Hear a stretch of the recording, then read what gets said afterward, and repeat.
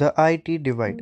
My friend Swapna had been unwell for 3 weeks, but I had come to know about her illness only after many days.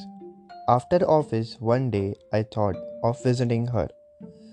Though it was late afternoon, I wanted to take some fruits and flowers, but I was wondering where to buy them. Normally, my mother and sister do the shopping. I called my assistant Ramesh and asked him to show me where I could get good fruits and flowers.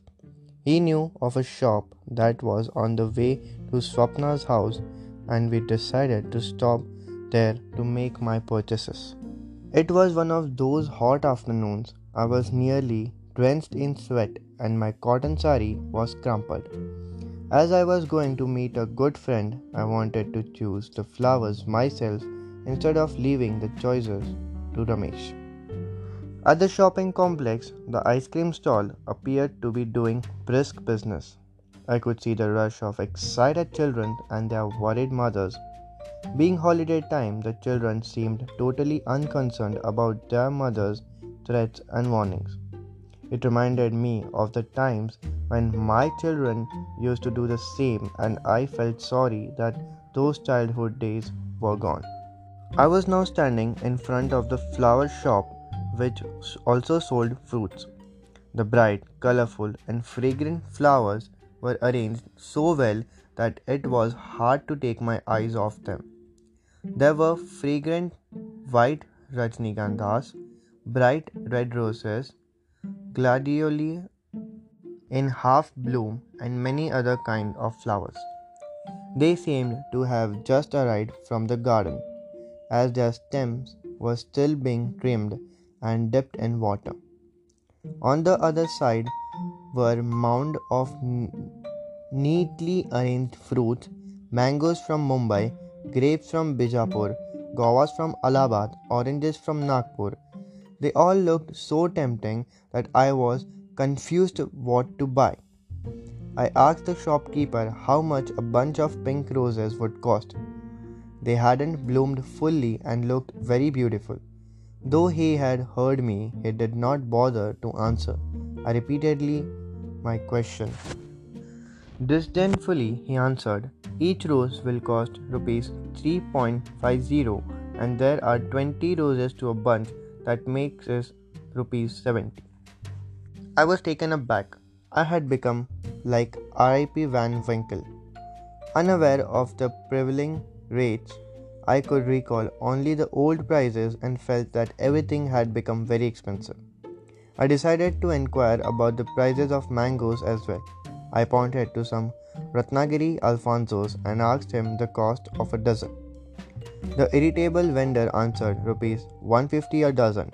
Then, speaking in Tamil, thinking I would not understand, he remarked sarcastically to his friend, "These people cannot afford anything but come shopping anyway. They are only window shopping. I get tired of answering their questions. People who really want to buy don't ask the price." By this time, Ramesh had completed his shopping and came to the flower shop, smart and well dressed at all, as always. He was wearing a t-shirt with the company logo and his employee card dangled around his neck. Now it was his turn to inquire about the price of the roses and the mangoes. Looking at him, or probably at his t-shirt, the shopkeeper replied politely, "Sir, a bunch of those roses will cost you rupees 100, only 5 rupees per flower. The actual price is rupees 150, but for you, I will give it at rupees 100. See these mangoes, they will cost only rupees 200. Ramesh didn't say anything, but I couldn't keep quiet. "How can you demand such a price? 2 minutes ago, you were telling me that the roses and mangoes cost rupees 70 and rupees 150. Now you have increased the price. How can you do such a thing?" The shopkeeper got angry. "If you cannot afford to buy, then keep quiet. Here is a man who is working for a big company. Can't you see his badge and company shirt? He is in a software company. They can afford any price and they do not bargain. People like you cause only headache to us." Ramesh was about to reply, but I stopped him. It was a matter of great interest to me.